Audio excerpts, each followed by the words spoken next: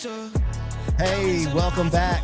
Welcome back to the What Are You Made Of show here in That One Studio. It's your boy C-Rock, live for some of you, and some of you it's actually not live anymore. I stopped doing that. I was doing live on YouTube for a while, folks, and it just it was eating up my YouTube channel for some reason where it was taken away from other things. So I stopped doing that. I might go back to it, but we're not live. You're listening to the replay or watching.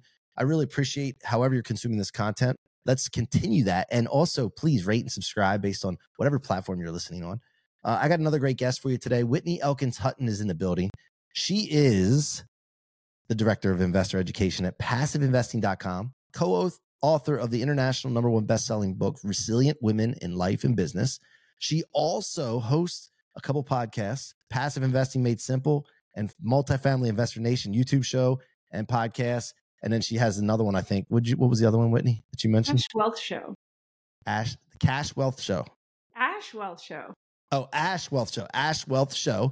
And she's also got a new book coming out here in February. And what is that called, Whitney? Money for Tomorrow, a sensible guide to building wealth that lasts. Let's go. This is an important topic, folks, because a lot of people stress, anxiety, mental health issues, relationship issues all stem from not being stable with wealth, with income, with cash flow. And so I've been having a lot of guests talking about this, talking about money, talking about financing, talking about wealth and cash flow, because it's such an important topic. And, listen, Whitney, you've been, studying this for a while, practicing it for a while, and now you're starting to help other people with it, which is an important thing to me, as I mentioned in the green room. But thank you for doing that. And thank you for being here. Yeah, my pleasure. Thank you for having me on. All right. Well, here's the thing. We start the show the same way every time, and this gets our conversation kicked off. And that's the question. What are you made of? Ooh, well, you gave me 2 seconds to think about that. And the first thing that popped in my head was sugar and spice and everything nice, but that's not true. I would say drive and resiliency has got me to where I'm at today. Those are learned skills, honestly. I think a lot of people would challenge me and say you have to be born with drive, born with resiliency. And I would say that's not true. I'm a mother. I have an 11-year-old, and, that is something that we're constantly cultivating with her every single day. I have an 11-year-old too. That's my youngest. Boy, I have a 17 girl? and an 11-year-old. 11-year-old's a girl. So yeah, that's awesome. I can relate for sure. And when you say that, resiliency and drive, why do you say that? What's your story? What have you been through that's really required that of you? The drive, I think that was just something. My dad was in the Air Force, and then in the oil business. We moved around a lot, and so that fed in. And I grew up playing soccer all my life. I was always the smallest kid on the team until I got to college, and then I was one of the bigger girls. And I'm not tall. I'm 5'5", so I am not a large woman at all. But anyways, it was always, I was constantly kind of the run at the back of the pack. In high school, I was the woman that played on the men's soccer team. So but these were things that I wanted. Somebody told me, no, you can't have it. And I'm like, why? It wasn't a vendetta. It wasn't like I was out to prove something, but somebody says you can't do it or not now. I'd be like, why not now? And that would just push me further. And then, I suffered a lot of setbacks, mostly injuries throughout my soccer career. And then, as I got older, the death of both of my parents, my grandparents and stuff like that, it was like a rough 5-6 years. We'd get through one, family member passing away, and then all of a sudden, another one would pass away. And it was just kind of the constant school of hard knocks. And just kind of combination of both of those journeys, pulled together. If I had to distill it down, those are the 2 life skills that I've developed that have helped me get to where I'm at today. I was able to repurpose them. Love it. Yeah. Nobody really escapes adversity, right? Everybody thinks that, and then when you go through it, you think you're the only one going through it. You feel alone a lot of times. And that's why it's so important for that drive and persistence. And the other thing is self-talk. I'm a crazy guy. I talk to myself. And I think I talk to myself so much is because I want someone like me around me all the time to guide me. It's just a weird thing. But do you talk to yourself, Whitney? I mean, I don't know if I actually have a full on conversation with myself, but you are. You should try it. You should try it. If I did, I would probably constantly interrupt myself. I'm kind of like the dog from the movie Up, Squirrel, right? Like, yeah. But I think I'm constantly watching my self-talk because our brain's always looking out for the things that are going to be the aha and get you, that are going to, harm you, make you ill or whatever. And it's hard to hold keeping yourself secure as well as being stepping into abundance. It's hard to hold those two emotions at the same time. And I would actually say it's almost impossible. And that is one of the things that I'm so happy to do with, especially with the launch of this new book, Money for Tomorrow, is help people navigate their personal financial system in order to get secure, right? To eliminate all that negative self-talk, those limiting self-beliefs that they've, either were indoctrinated with or they acquired somehow. And, dispose of those. That way they can step into more of a life of stewardship and abundance and have more of that positive self-talk, right? Like when it's, your life will truly change. It's not just the money is the tool. And so I really am so excited to help people through that process. Now, were you always good with money or did you go through a phase? Yeah. And then and where was the catalyst moment that changed that for you? Like, tell me about what it was like first before you got good or understood it. And then, it was a lesson I had to learn over and over again. And, and honestly, by example, my father was a C-suite executive at an oil supply company. Long story short, cash was not a problem. When he was growing up, the problem is our family was upper middle class, but it was so hard to afford things because my dad was constantly buying new shiny cars, woodworking equipment in the garage, a house that they didn't need. There was all these things. And so we all constantly felt like we were living paycheck to paycheck or we're kind of poor. Like we would want to go on a big trip and we couldn't. There just wasn't money. I'm like, my dad's an executive at an oil company. Like, how is this happening? And so that was kind of like, pin number one. And then he fell ill, probably like around, age 60, actually like earlier than that, like 55, he was let go from his job and then things just spiraled down. And it was like he had worked his whole entire life for a company and didn't really have much to show for it, in the end. And then it was just a matter of like piecing together like life insurance policies and disability insurance and all that. I mean, it darn near bankrupt everything. So that was one experience, right? I could see the growth, what it was like to have money, like all the nice, pretty, shiny things that you can buy, but there was really no purpose behind it, no impact behind it. But then also, I could see like how quickly the tides can turn. What do they say now? Like if the tide goes out, you see who's swimming naked. I guess. Yep. Bad image to have. That was my father. Like and then it really dawned on me, like in my mid-20s, that I had pretty much built the same thing for myself. I had started investing in real estate. I thought it was like a hot shot. Made $52,000 on my first deal. I'm like, how many more of these deals could I possibly do? And the second deal darn near bankrupted me because I didn't have my financial fortress built. I hadn't put in place all those, fundamentals, like setting aside like, 6 to 12 months worth of expenses, taking care of my, personal debt, making sure that my expenses were aligned with what I really wanted in life. Like just all these like kind of like simple low hanging fruit things weren't taken care of. And that was the pivotal point, like probably in my mid-20s that, when I almost lost that second property and I was like, wow, I got to get my act together. I'm like, I don't have life figured out. I don't have finances figured out. Heck, I don't even have the real estate game figured out. I thought it was a big hot shot, and once that happened, I'd like to say it was overnight success, but it took me, about 10 years to kind of, whittle my way through to put together a good financial plan.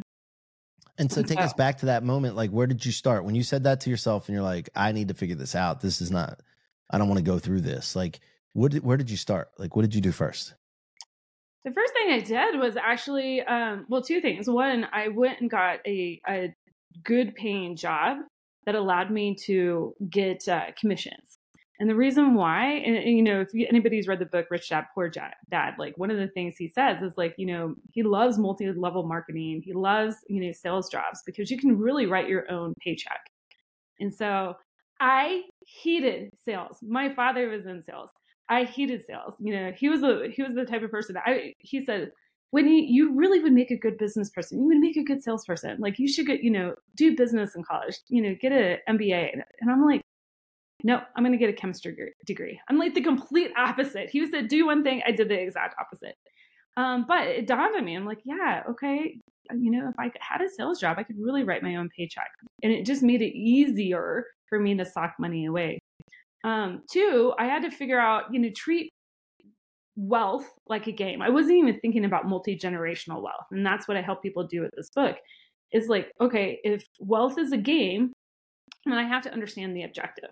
Okay. That is, I need to have enough income coming in to pay for all of my bills, to do what I want, when I want, with who I want, for however long I want. Okay. Then, so if that's the objective, now I got to understand the rules. And that's what took me like 10 to 15 years to understand the rules.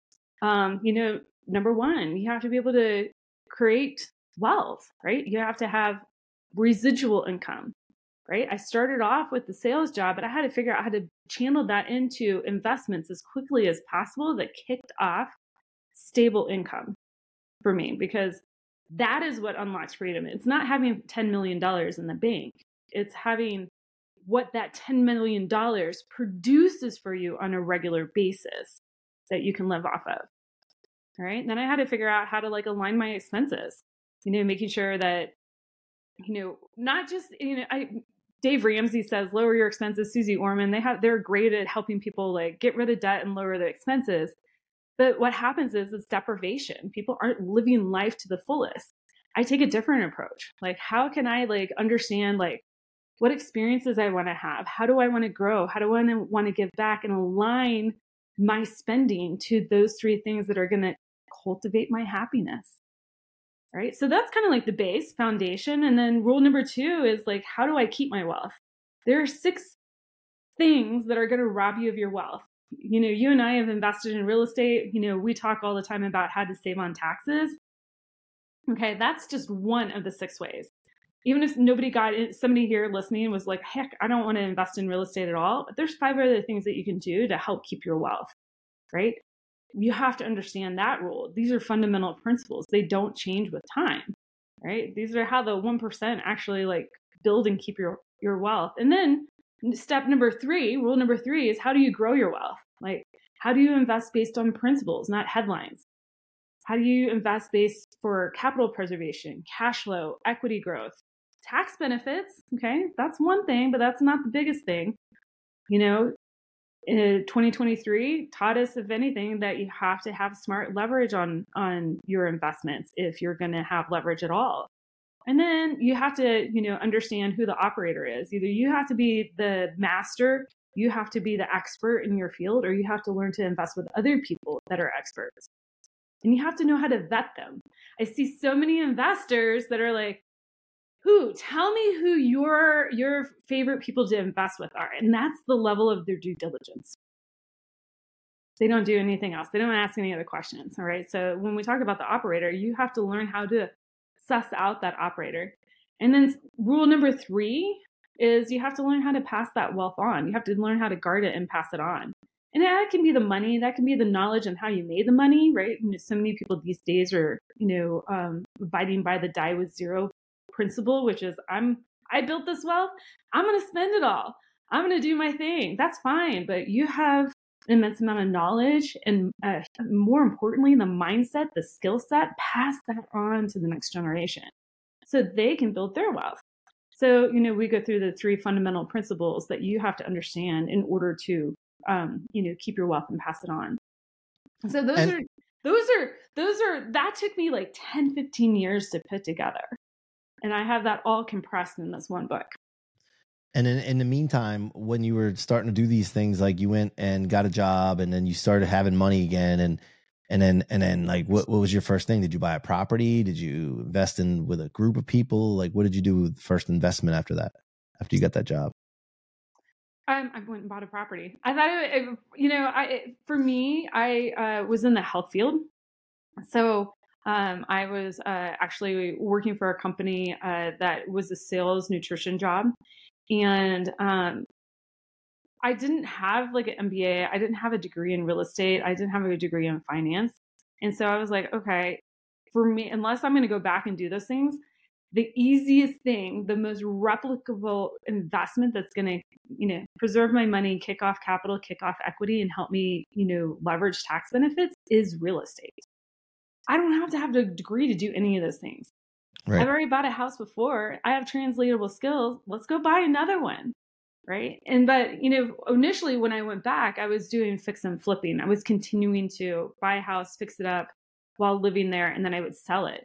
What the light bulb really hadn't clicked for me, that if I fix it up, put a renter in it, then refinance and pull out my capital, now I'm throwing gas on the fire. Now I'm like really like recycling the same bucket of money over and over again, and then creating streams of income and serving people at the same time, because I'm providing them with clean, affordable housing.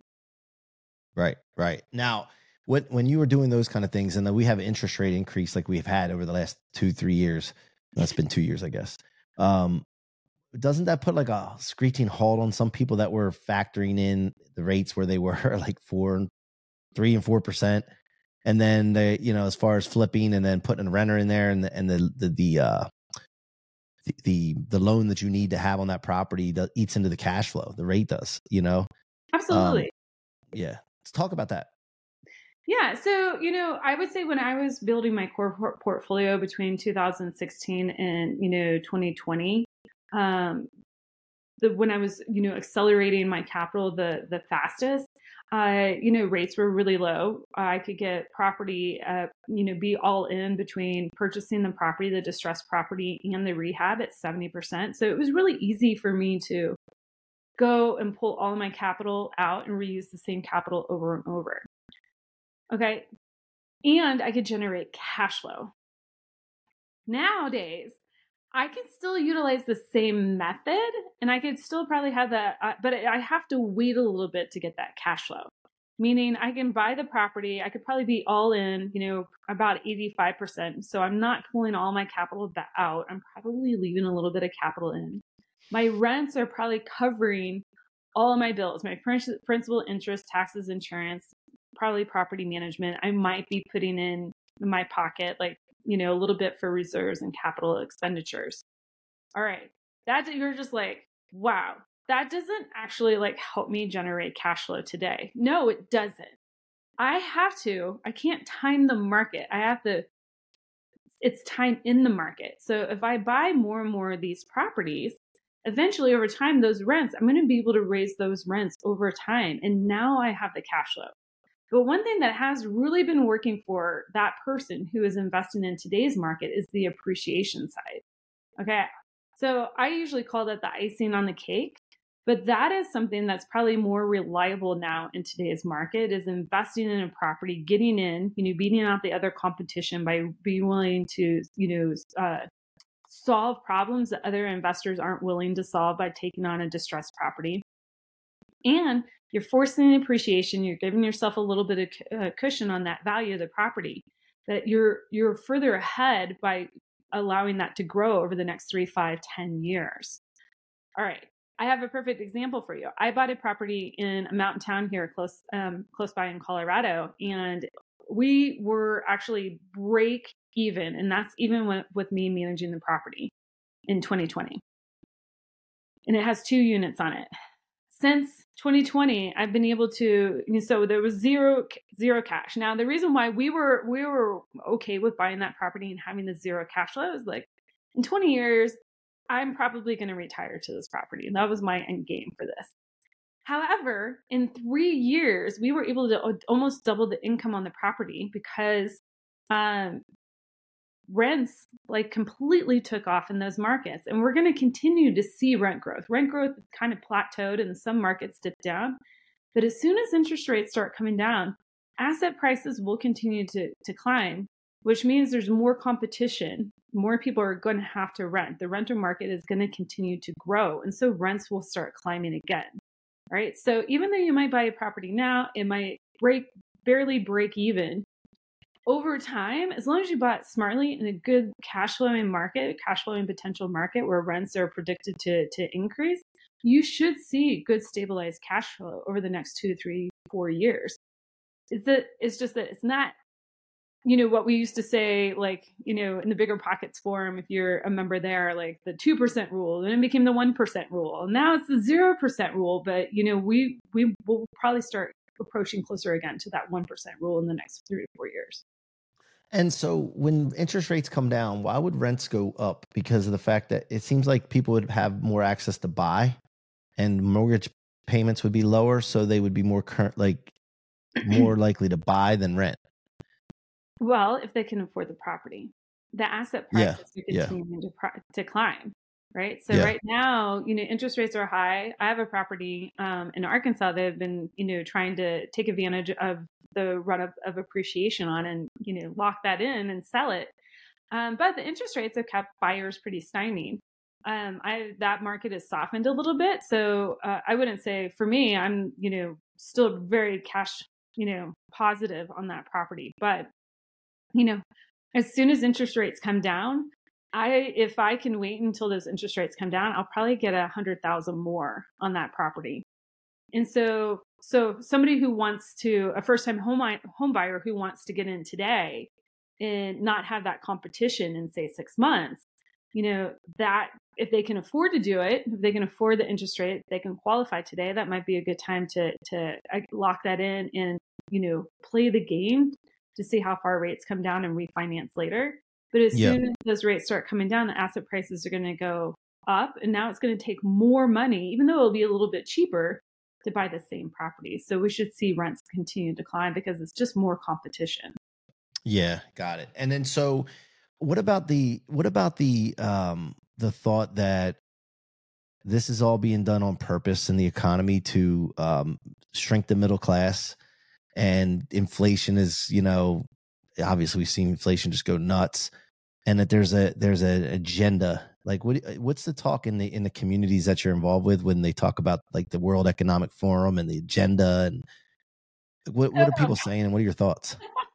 I hear this, but I don't really get into those conversations. And for me, it doesn't really affect. The reason why I don't get into those conversations is that it takes my mind share away from what my true purpose is, which is helping people understand how to win at the game. And it's not changing the system. I mean, at some point in time, we'd hope the system changes, that people are, politicians and, billionaires and, are in the, right parts of the system that can enact change. But, for the everyday person, I think that just takes away from their mind share and their focus and their happiness to do what they need to be doing, which is, fortifying their financial security, growing their financial vitality, and then their financial independence to where when this cycle happens again, it's far less impactful to them, right? They're in a place to where they can give back and help other people through a trying time like this. So I have really no opinion for you. Yeah. No, I think the same way sometimes. Like why? Like I'm a positive guy. Like fill my head. It's the same thing as a diet, right? But there's also awareness of what's going on too, so that you can control some of the things you can control, right? And I guess that is, paying attention to keeping your revenues high and investing. And what if somebody's just getting started right now and they have a job and they've increased their income, right? What do you advise they do? Like, do you advise them to put up a certain amount of money into a savings account until it gets to a certain point and then invest it? Or what are your thoughts or suggestions on that? Well, there's several different things that they need to do. One, set aside, first of all, do you truly understand what your expenses are? Most people don't. Clarity, right? They have an idea of what their expenses are. If somebody says, oh, my expenses are $7,000 a month, I'm like, Add at least 20% to that, especially if they did those calculations 2 years ago, right? So, get really knowledgeable about what your true expenses are. Some of my favorite tools to leverage are like simplify.com. It's a Quicken product. And so connect your bank accounts there and, really, understand like what your true housing bill is, your energy cost, your transportation cost, your insurance cost, because knowledge is power, right? It's, we want to take action on what those things are. Now, a lot of people would be like, Whitney, this is sounding a lot like a budget. And you said you don't like budgets. Well, again, I want to know what these things are because there are 6 areas that I want to focus on. And it's not my grocery bill. Yes, it's cool if I want to lower my grocery bill, but if I can figure out how to like lower my taxes, lower what I pay on interest for things, lower the fees that are in my retirement accounts, those are going to be the areas, and those are just 3 that I named there. Those are going to be the areas that are going to save me tens of thousands or hundreds of thousands of dollars over the course of my life.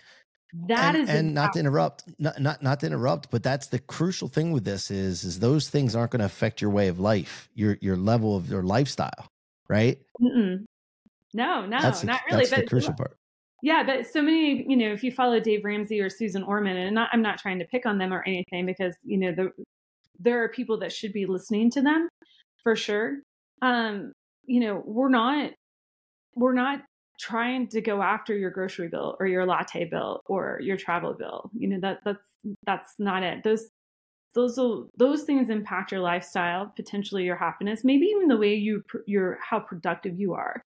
But these are things, we're going after tweaks that anybody can do and feel very minimal impact to their life, but that will save them hundreds, if not, tens, if not that hundreds of thousands of dollars.